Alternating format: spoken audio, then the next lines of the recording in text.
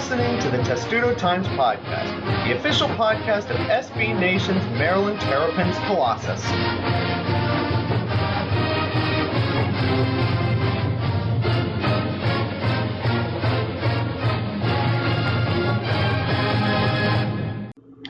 And welcome to episode 63 of the Testudo Times Podcast, where I'm glad to inform everyone listening that it is, in fact, basketball season. With some of the news of the world that's probably depressing just a few of us, and to the fact that this is our third time trying to record this episode, having it be basketball season is quite a positive. Another positive today is that we have Ryan Connors with us. Hello, Ryan. Hey, Matt. How you doing? I've been better. I think we've all been better, but it's basketball season, and that should perk us up a little bit. I would hope so. I would hope so, too, but I think the really hopeful part of today is that we have somebody returning to the show after a long absence, and he's somebody very near and dear to our hearts on this show and on this website. The incomparable, the amazing, the gifted, and the talented, Matt Ellentuck is back with us to talk about basketball-related things. Matt, it is so great to have you back on this show. Woo, that was an intro. I only give you the best intros here, dude. That's what I try to do on this show. I appreciate it. Well, that's what your writing is, and you know more about basketball than I think most people put together, so what else am I supposed to say?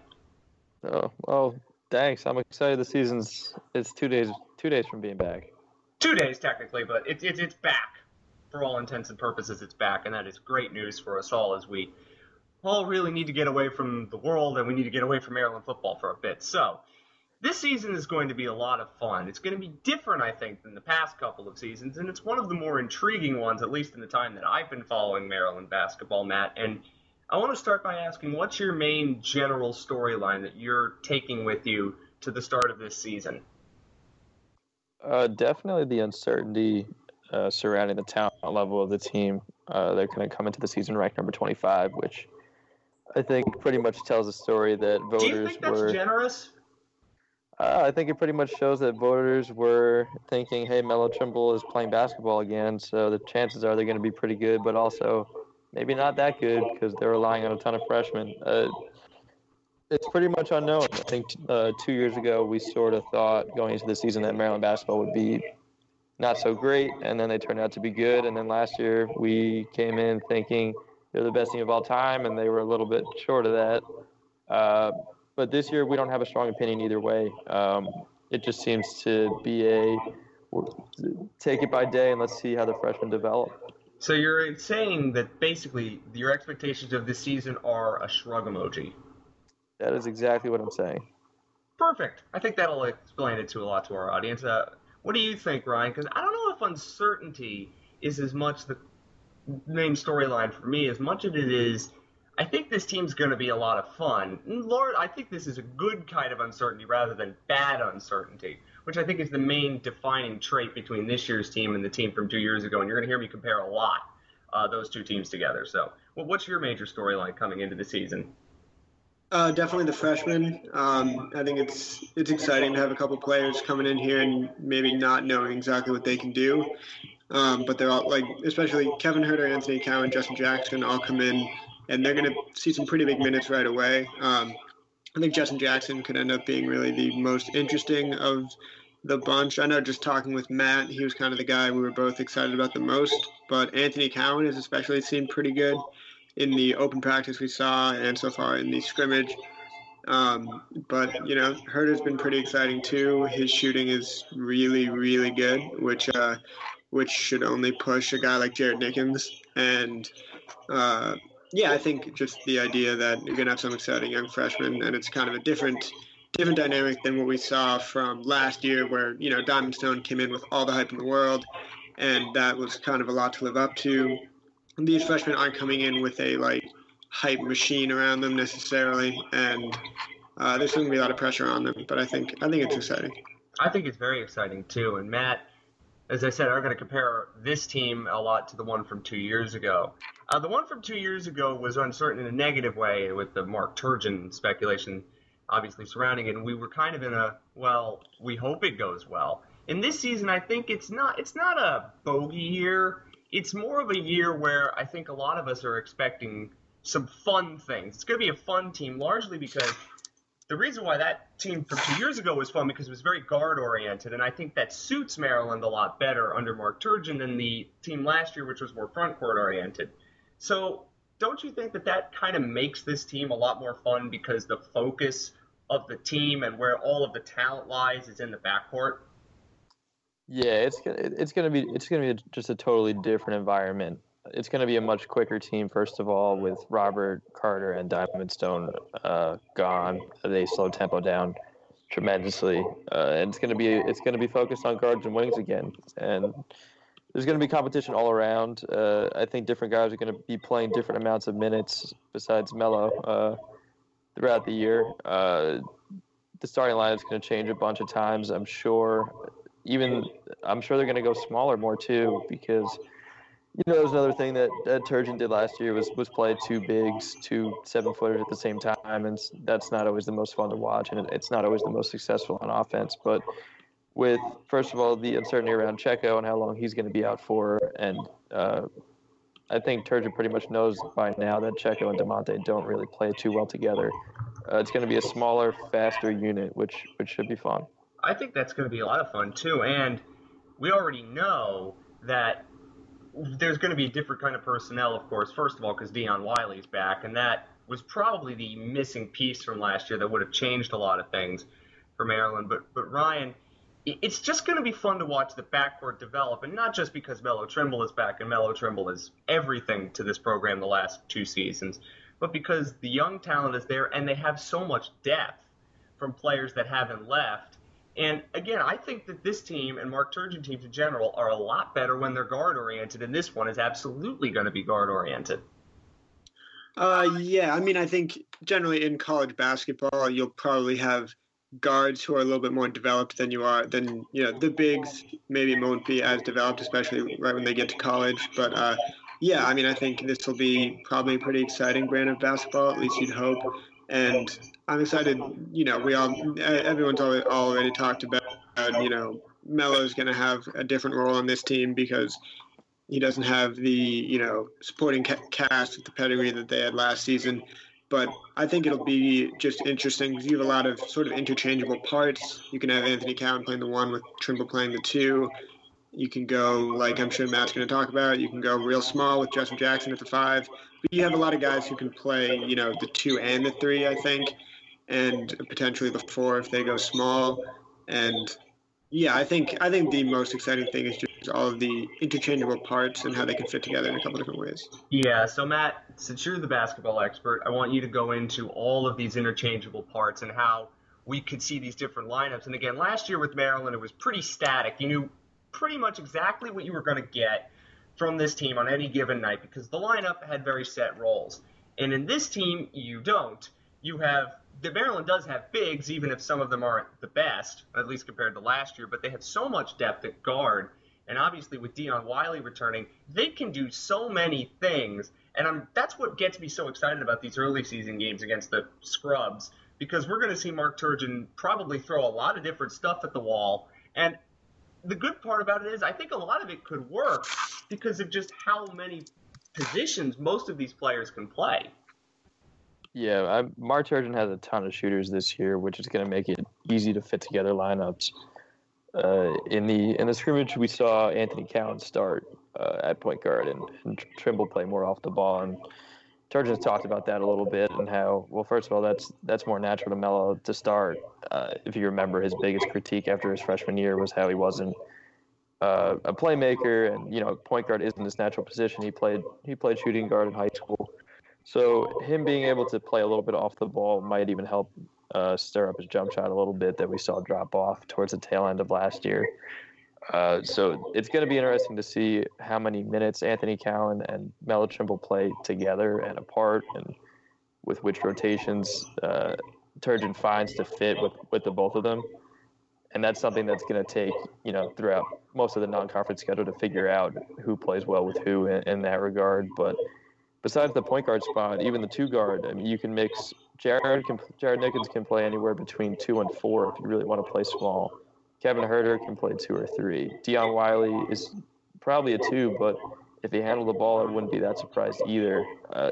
he has so many guard options that he's going to be Turgeon's probably going to be a little overwhelmed at first, but it's going to stir up a lot of competition. I'm forgetting Jalen Brantley too. The count is taking over some of his minutes, but he's another pretty good third point guard option for that team. So Turgeon's got a lot of experimenting to do, and obviously we've seen in the past few years guards were hard to come by for Maryland. So that's pretty exciting. It's amazing to think that we went from a team that had no guard depth a year ago to one that you could argue might have too much, although I don't think that this team's got too much guard depth. I think that's wrong. Ryan, I'll ask you this, and then I'll ask Matt the same question. What do you think the lineup is that we're going to see the most often? And then by the time we get to March, what do you think the best lineup for this team is going to be? I think the best lineup. Well, I guess the one we'll see most often, I imagine would probably have Trimble at the point. I think Dion. I'm not totally sure, but I think Dion at the 2, Jared at the 3, with LG Gill, or potentially, we don't know how Justin Jackson progresses throughout the season, and then with DeMonte at center. I feel like that's generally going to be, if maybe not the best lineup, maybe the one we see the most often. I am not necessarily sure how often we're going to see Cowan and Trimble playing together, but Trojan started them at the exhibition, and that can mean that I'm totally wrong and that they're going to play together a lot. But I feel like that's going to be the one we see the most often. I feel like most successful could end up being with Cowan, Trimble, and then Dion at the 3, with either Jackson or Gill at the 4 and DeMonte at the 5. I feel like that might end up being the most successful lineup you see out there, just because I think Cowan and Trimble in there together is just it's pretty exciting. I think that is too. Matt, what do you think on the best lineup that Maryland will have and the one that we'll see most often?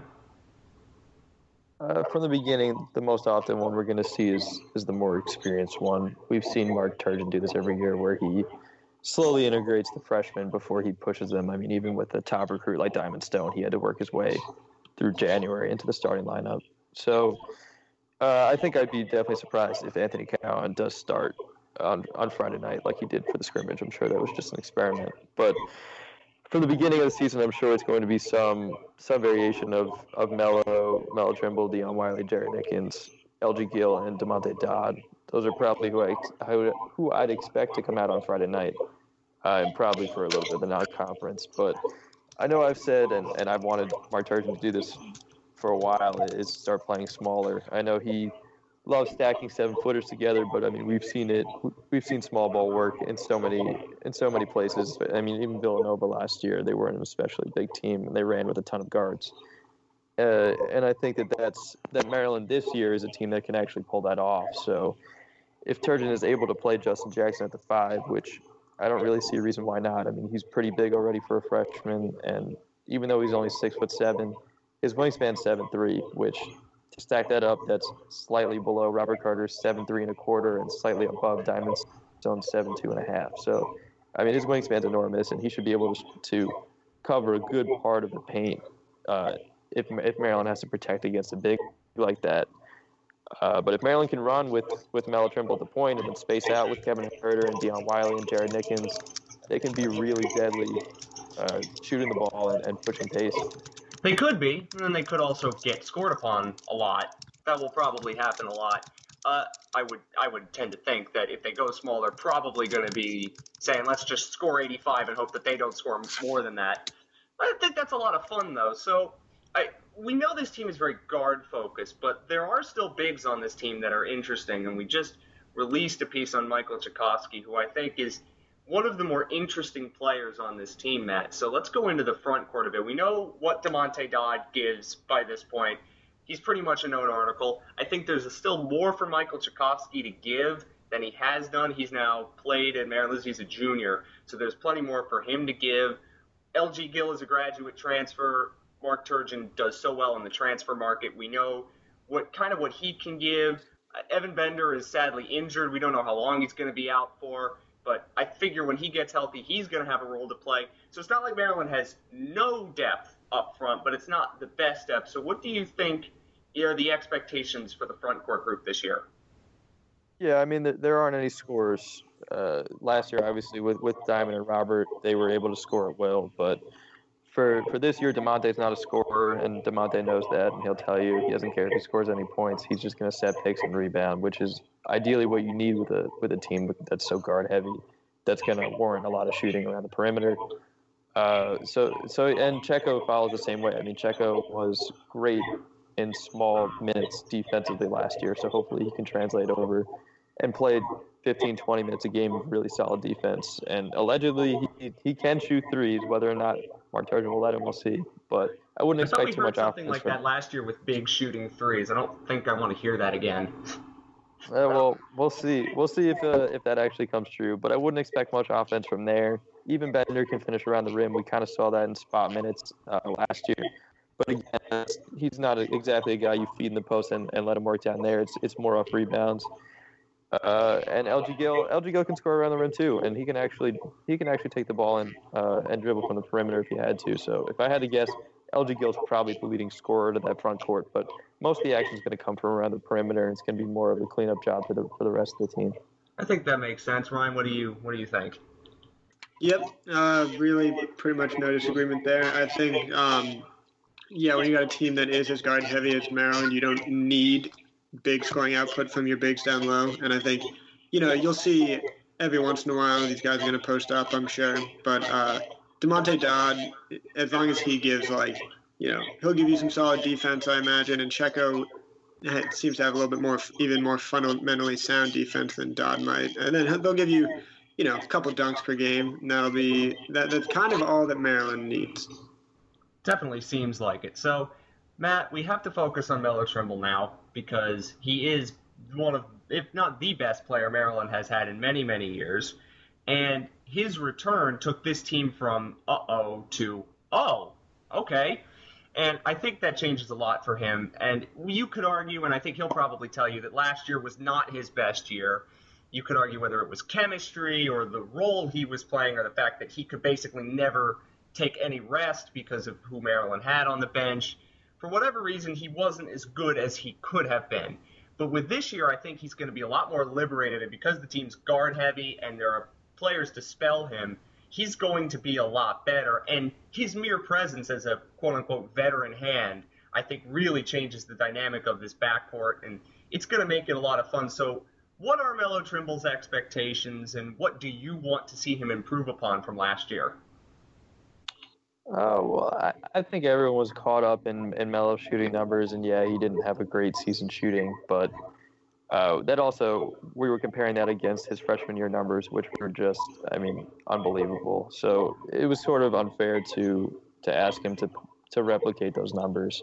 I mean, when I asked Melo, after going to the combine and stuff, what he needed to improve on, and he literally said health. I mean, he was banged around by the end of last season. He was playing heavy minutes at point. Jalen Brantley only was able to relieve him a little bit, which is why it's good that Anthony Cowan is here. But Melo was forced to play a lot of minutes. He was forced to do a lot of the scoring. He was forced to do a lot of the playmaking. And he didn't really get much rest. So hopefully he gets more of that this year, and he's able to just look a little more mobile. I mean, we saw him look a little tight. He was a little more hesitant to drive towards the basket last year. His freshman year free throw shooting attempts numbers were crazy, and those settled down by last year. I don't really think Melo has to prove anything basketball talent-wise. I think everyone knows what Melo's capable of by now. I think maybe he's got better pieces suited to his game now so that he doesn't have to force as much. Maybe he plays more at the two next to Anthony Cowan or next to Jalen Brantley, and he's able to just catch and shoot because he hasn't been able to do that since he's been to college, and shooting off the dribble is just so much more difficult to do. So maybe if he's able to catch and shoot like he did in high school, his three-point shooting numbers go up again. I mean, I think we asked way too much of Melo Trimble last year, and that sort of came dead on him. He was supposed to potentially be Player of the Year and whatnot. But I think there's a ton of teams that will take the season Melo had last year and happily start that same player on their own team. I would definitely agree with that, especially in the Big Ten, which, as we know, has become a big-oriented league, although it might not be this year. And we'll talk more about the Big Ten shortly. Ryan, I think on the Melo Trimble tangent, I guess, he has players to spell him now. You think he's probably going to shoot more or be more willing to drive to the basket because now he doesn't have to worry about getting banged around as much because he has players that can definitely spell him, and he might not have to do all of the scoring, which he's had to do in the past. And I think that's going to free him up to be a better player and a looser player because we saw at times last year he got tight, and when he got tight, Maryland was screwed. I don't think that's going to happen as much this year just because of who he has around him. So what do you want to see from Melo Trimble this year? I mean, it's hard to say. I think the easy answer to that question, which is probably what I'll usually end up going with if you haven't noticed, is, just looking for his shots to fall. If you take the same season that he had last year and just he becomes more consistent from the 3-point line, all of a sudden no one's complaining about him. That was basically that was the one big thing that went wrong last year. And sure, you could have said maybe he needed to drive more, but you had 4 or 5 other players who were, needed the ball and were clogging up the lane. So I don't know. I think with Melo, it's hard to ask for any one particular thing. I think the big thing is just seeing that 3-point shot fall a little bit more. Okay, so I want to ask now, Matt, about the freshmen because this team is going to be freshman-oriented, but the freshmen are good and they're fun, and they're not the kind of freshmen that are going to leave after 1 year like Diamond Stone was. They're going to be around for a while, which means they have a chance to grow with Mark Turgeon and a chance to grow with the team. So, who do you think is going to be the best, air quotes, freshman in this team? I think it's going to be close. I think the three top 100 guys, Kevin Huerter, Anthony Cowan, and Justin Jackson, are all going to be big-time contributors. I think they're all going to be a big part of the rotation. Justin Jackson's the one that really intrigues me the most, and honestly, I think he has the most NBA potential of the three. He can really do a lot. He can probably play anywhere from 2 to 5. He's long. He can attack from the perimeter if he's asked to dribble. He can catch and shoot. He can play in the post a little bit. He's really talented, and I would expect him to be in the starting lineup by the time we get to mid Big Ten season. I think he's probably going to have the biggest impact. Anthony Cowan is also really, really solid, although he's undersized. He can defend really well. He's super quick, way quicker than Melo, and I'm sure that that's also helped Melo because he's been going one-on-one against a really just scrappy kid that just he's right in on him defensively. I mean, he doesn't really move, and he's great mirroring the ball and keeping his defender in front of him. He's gonna be really useful in the defensive end, and he can also run a team. I mean, Anthony Cowan was really, really vocal in his first game as a college freshman, so that was really impressive throughout the scrimmage. He's going to make a big impact as well, and I think that he's already taken Jalen Brantley's spot in the depth chart, so he's going to play major minutes. And Kevin Huerter is going to do some fighting with Deion Wiley and Jared Nickens, but I think all three of them are going to find time. I mean, Kevin is a knockdown shooter. Stroke is just, you can see it from his release. That's just what he's made to do. He showed it off the dribble. He showed a catch and shoot, and if he's on, he's on. The question for him will be, whether or not he can keep up defensively or not right away, but we'll figure that out. But between the three of them, I think Maryland has a really good trio of freshmen who, like you said, they're going to be around for at least another year and hopefully more than that. Yep. Ryan, you on the freshman. The one that intrigues me the most is honestly Huerter because he fits the Mark Turgeon mold so well of swing guy who can play a lot of different positions but can shoot. And we know how Jake Layman evolved from his freshman year to his senior year. And Huerter, well, he's not Jake Layman. He's not that big. He could definitely play similar to that. That intrigues me more, although Cowan and Jackson have a ton of talent and probably come in with more hype. But which freshman are you most excited about? I mean, yes, I kind of touched on this in one of my earlier answers too. I'd say, I don't know. I think Jackson's the most exciting too, just because he's versatile and at the very least can play the 3 and the 4. There's at a certain point, especially for me, like I wasn't able to go to the scrimmage the other day because I was covering the football game, but he's 6'7", long wingspan.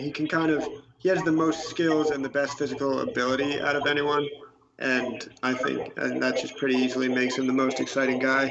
But I think they all really excite me, and I mean, I know earlier I talked a lot about Cowan and Jackson and not much about Kevin Herter, but the idea of having someone who's as much of a knockdown shooter as he is always exciting because you lose Jake Layman, and you want someone who can really just spread the floor like that.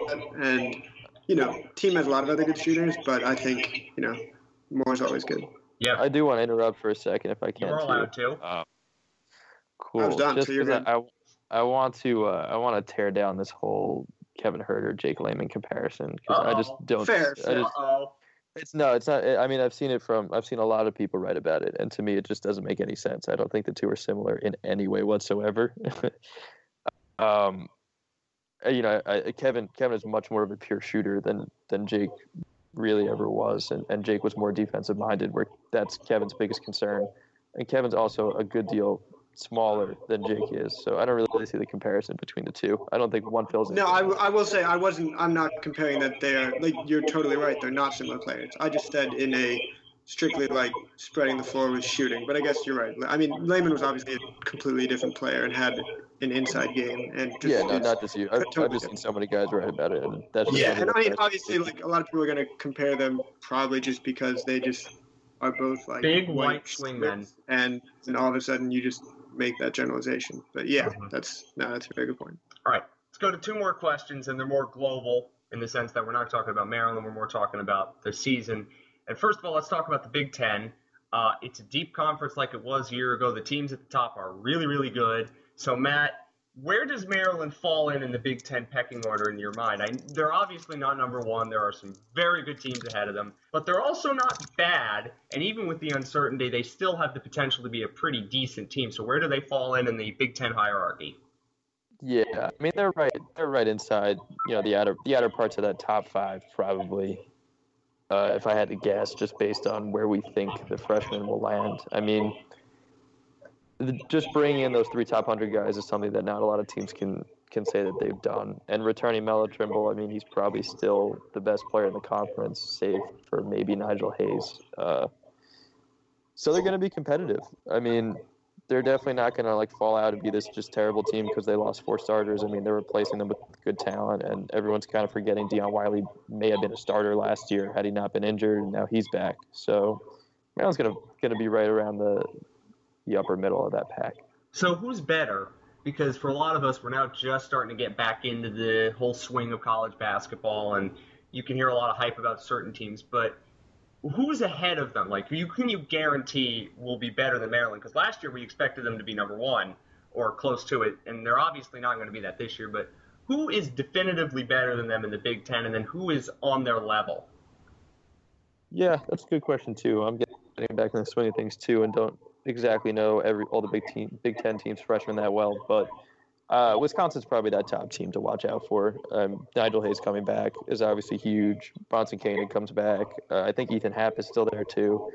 And they were a good team last year, so I would expect them to be towards the top. Purdue keeps Caleb Swanigan, and Isaac Haas is still there too. So that makes them a pretty good team. Just thinking off the top of my head, Michigan State. Michigan State had an insane recruiting class also, so they're in a little bit of that. Maybe they're really good. Maybe they're just kind of good, again, because we haven't seen their talent. But Miles Bridges is incredible, and I expect him to probably lead that team, even, in Denzel Valentine's absence. But they're really good. And Michigan is also returning most of their starters, I think. So Maryland, again, is going to fall in right in the middle of those bottom-tier teams. Wisconsin probably leads the pack. I would think so. That's been a lot of the hype for them. Now that it's just you here, Ryan will be back in a little bit. We'll talk about football-related things.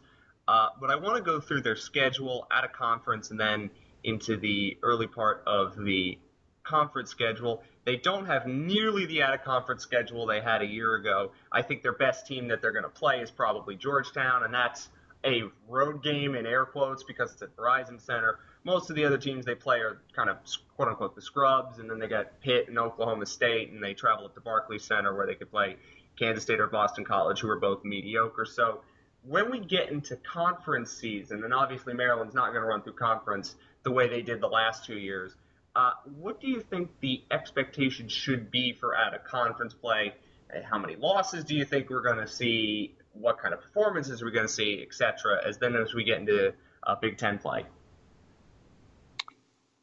It's hard to judge just based on the unknown. But on paper, Maryland has just an honestly depressingly easy non-conference schedule. That's what I'm saying. Like compared to last year when you're at North Carolina, you're playing UConn at the Garden, obviously Georgetown too. It's just very. Yeah. And even last year's, we kind of criticized Maryland's non-conference schedule a little bit last year too. I mean, they were supposed to be one of the elite teams, and they weren't really playing that difficult of a non-con schedule. But this year is somehow even easier than last year, which kind of sucks. They really don't play anyone that's probably going to be dangerous in any tournament. I mean, yeah, they play Georgetown early, but that's a game you can sort of throw away in a couple of months because no team plays how they do in November, how they do in March. So that's not going to really show much. And it's their second real game of the season. And yeah, again, it's an away game, but it's not an away game. Everyone knows that. And I guess they play Pittsburgh. Pittsburgh will be a little tough, maybe. But yeah, they're really running through some really poor teams.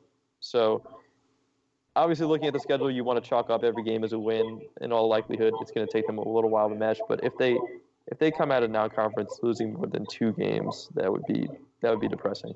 Yeah, that would definitely be depressing, and it would kind of rub the shine off of a lot of the things that we see. I think the back end of their conference schedule looks a bit tougher than the front end, but whatever it is, the Big Ten will be at least deep enough, and Maryland will get tripped up at some point this season.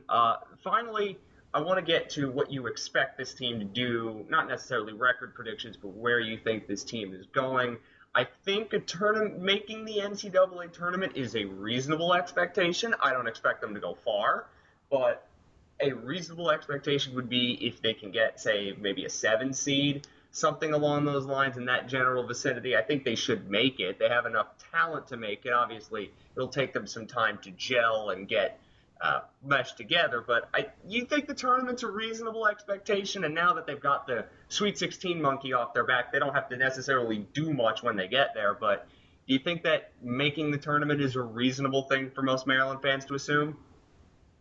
It's reasonable. It definitely is reasonable. I don't think it would be the most insane thing ever if they didn't, but it's a reasonable expectation to have. I think this year is a lot of it's sort of the in-between, because I think we can all pretty much write Melo Trimble off after this year. It's obviously it's impossible to tell now, but Melo was super anxious to go to the NBA last year, and he really held out until the final few hours before he had to choose to stay or not. And even I talked to Mark Turgeon about it, and Turgeon was like, he knew during the combine that he couldn't really possibly go, but he was really searching for any angle that would make it reasonable for him to declare. I mean, he's ready to go to the next level, and that's fair. So Maryland has to start figuring out its pieces in the post-Melo Trimble life, and figuring out the most important thing really isn't how many games this team wins this year, because again, they could be really good. Who the hell knows? But I wouldn't expect them to be this team that's going to be around late in March. But if they can get the other freshmen, gelling and enough to maybe convince some other big names in the 2017 class who haven't declared yet to come in, Maryland's got to pretty much prove that it can last throughout this once in a lifetime superstar type of Melo Trimble player. And Mark Turgeon's good at recruiting. This we do know. He is really good. Really good, I'll have you know. Yeah, I think that's reasonable to say. And if they should, let's say they do make the tournament as a 7 seed. I don't know the names of the players, but if they make the tournament as a 7 seed, don't you think, hey, then the names start piling in, and then you could start to see the building of another team like the one last year, at least talent-wise? Yeah, I mean, that was, I was talking to even some other players. Micah Thomas, who's a lower-rated recruit, was, the first thing I asked him was about recruiting, and he's like, yeah, I saw the freshmen coming in, and I was like, yeah, I'm in. And that's the sort of thing that guys are going to look at.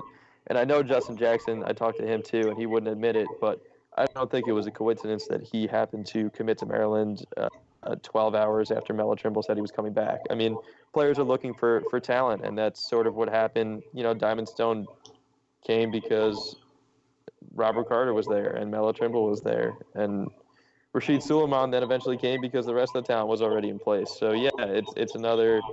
Hey, here's what I've done with this freshman talent, and here's what I can do for you in the future. And again, Maryland has sort of proved that already, but they'll have to do it again. I mean, Micah Thomas, he's been in contact with Jake Layman a lot because if anyone's most similar to Jake Layman, it's Micah, and he's like, yeah, I saw what they've done to Jake Layman and how they transformed his body, and now he's in the NBA. So yeah, it's just a sort of, hey, we're gonna prove that we can be really good again really soon. Yep. So quickly, one final question before I let you go. Generally in college basketball, I think we all know who the best team in the nation is, and I know it's sacrilege to say it, but Matt, I think you have to say who the best team in the country is. Oh, it's absolutely Duke. Yeah, I know. I said we hate saying it, but we have to say it because it's true. Who are the other great teams? Again, because a lot of us are just jumping back in right now with 2 feet, and we kind of don't know what we're getting at. Duke and Kentucky are going to lead the way, if that surprises anyone. But nope. I mean, yeah, the insane recruiting that both Calipari and Krzyzewski did. I mean, I don't even know how to put into words the amount of talent. I mean, there are several NBA players worth of their batch of freshmen that they were just fighting between each other for. Yeah, I could talk about Duke for forever. I mean, I don't think you should. They're so talented, though. I mean, Harry Giles and Jason Tatum, and I saw Frank Jackson play a little bit, and no one's even talking about him. And he's a top 10 recruit as a point guard. It's really gonna be the Duke and Kentucky show for the good portion of the beginning of the year. Those are really the teams that stand out. Yeah. So thank you, Matt. Of course, you're going to be on this show pretty much all the time now that it's basketball season. And, of course, the team plays American on Friday and then Georgetown next Tuesday. That game's got a weird 6:30 start time, but you can bet that the whole gang is going to be at Verizon Center for that game, and it's going to be a lot of fun. So when we next pod, Matt, you will be on it. And, of course, thank you for being back with us. Absolutely. I appreciate it. Thanks for having me back. Dude, you're going to be on the show basically every week because you're going to try to keep us all sane if things go wrong because this is Maryland related. Hey, don't panic. They will, but it's okay. Next up on the show, you're going to hear a little bit of an intro music interlude, and then Ryan and I are going to talk about football-related things, including uniforms, Friday night games, and Ohio State, which won't be fun. So hold on tight, and we will be back with you guys in just a moment. See you guys.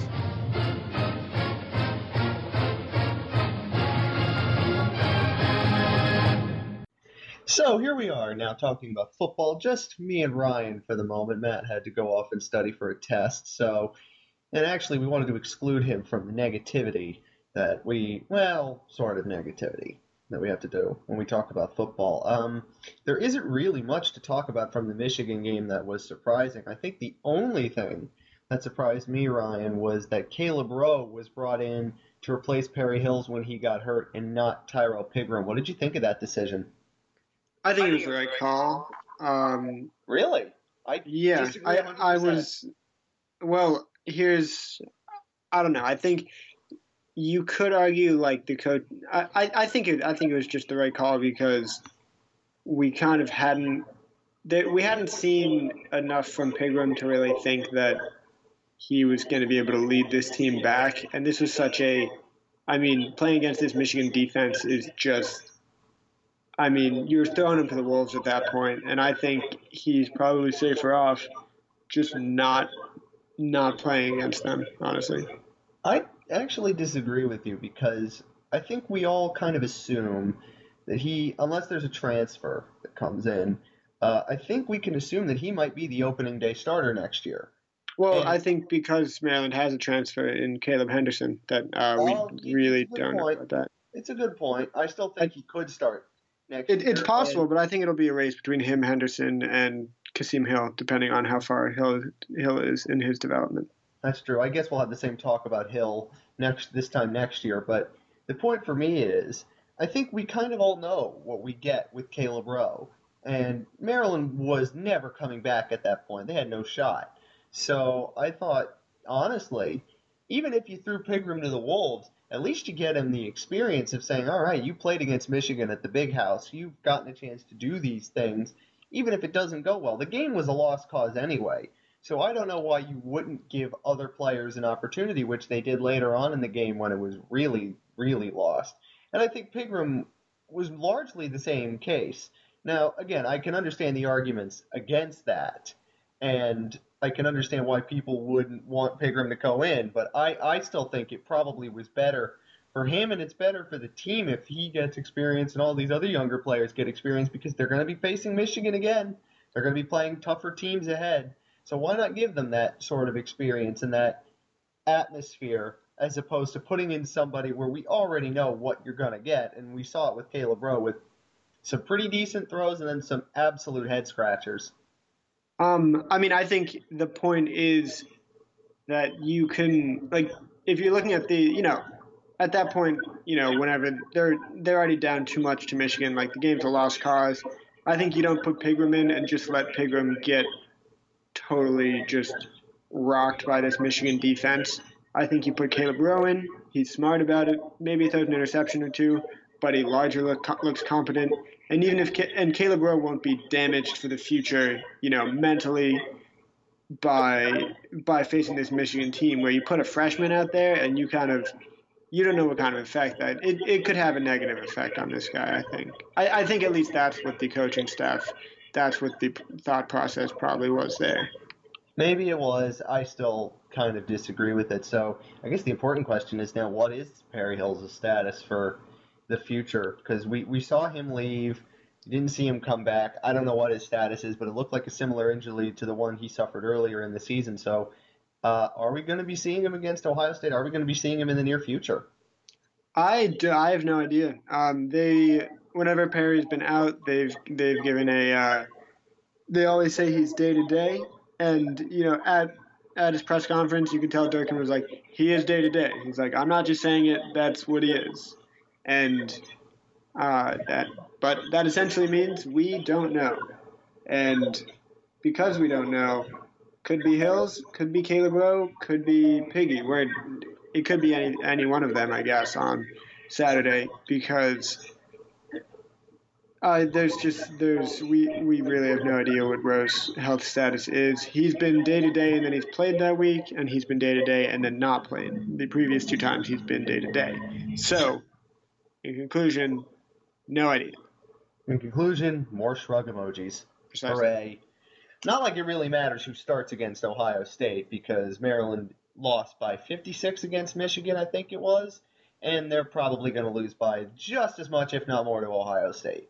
And I don't think, again, it makes any sense talking about the game, because the game really doesn't matter. Again, show yourself, put in the best performance you can, but you're going to get walked over. And I'm pretty sure the team is realistic in that sense. There were some other injuries, I think, that we saw. We saw Ty Johnson get dinged up earlier in the Michigan game. What's his status? Again, I think he's another day-to-day guy. We're probably not going to find out until the game starts with him either. Oh, hooray. I think the biggest talking point for the week is going to be the uniforms, and I have dubbed them something.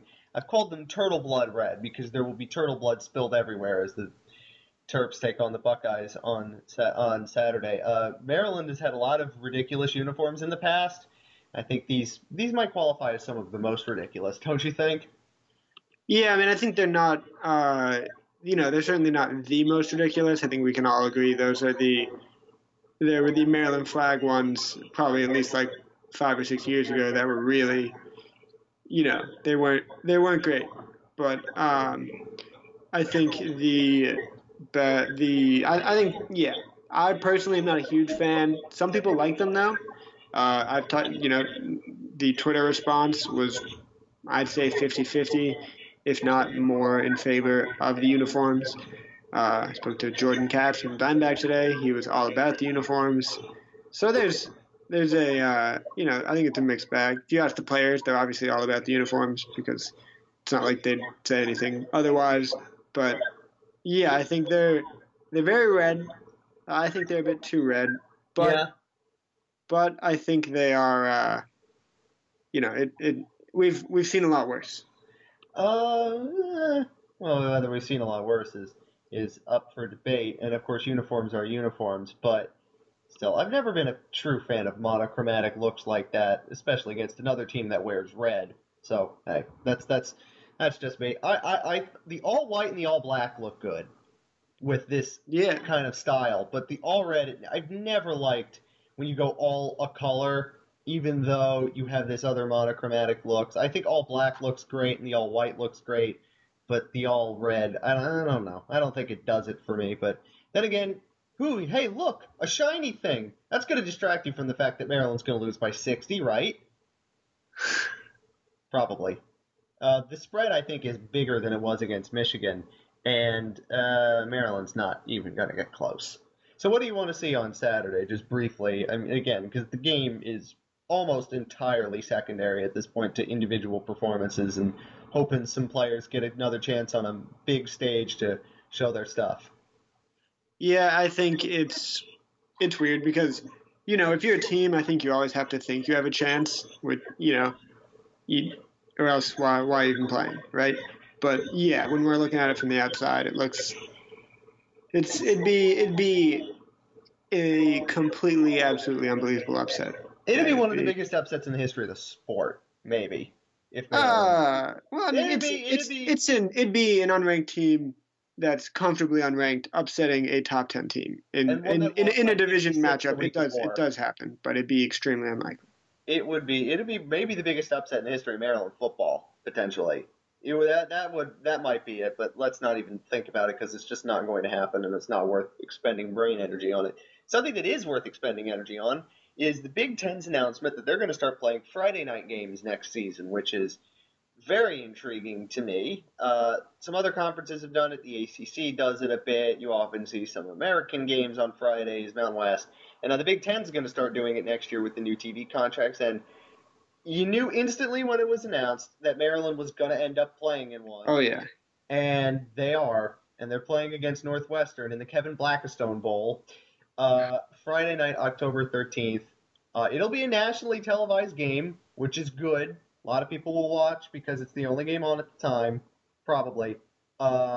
It'll likely be on an ESPN network, I think, because at that point you would assume Fox and FS1 will have baseball commitments. So what do you think of the idea of Friday Night Big Ten football and Maryland playing Friday Night Big Ten football? I think Maryland playing Friday Night Big Ten football is cool. I, don't have much of an issue on that.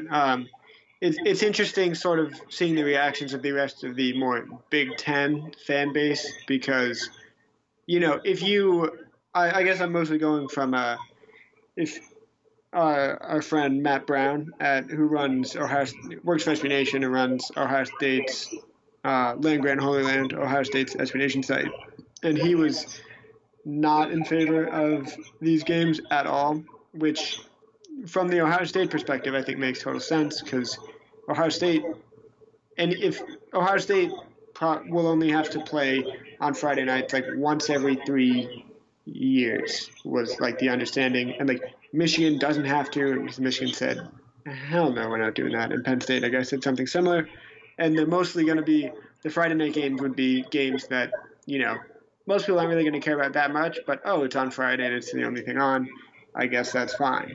And I get why people say, why if you're from a big school you don't want it because it doesn't affect you at all. And you think, well, if the Big Ten teams should just be good enough that they should be able to attract people on merit, and like they shouldn't have to force the better Big Ten schools to play on Friday nights.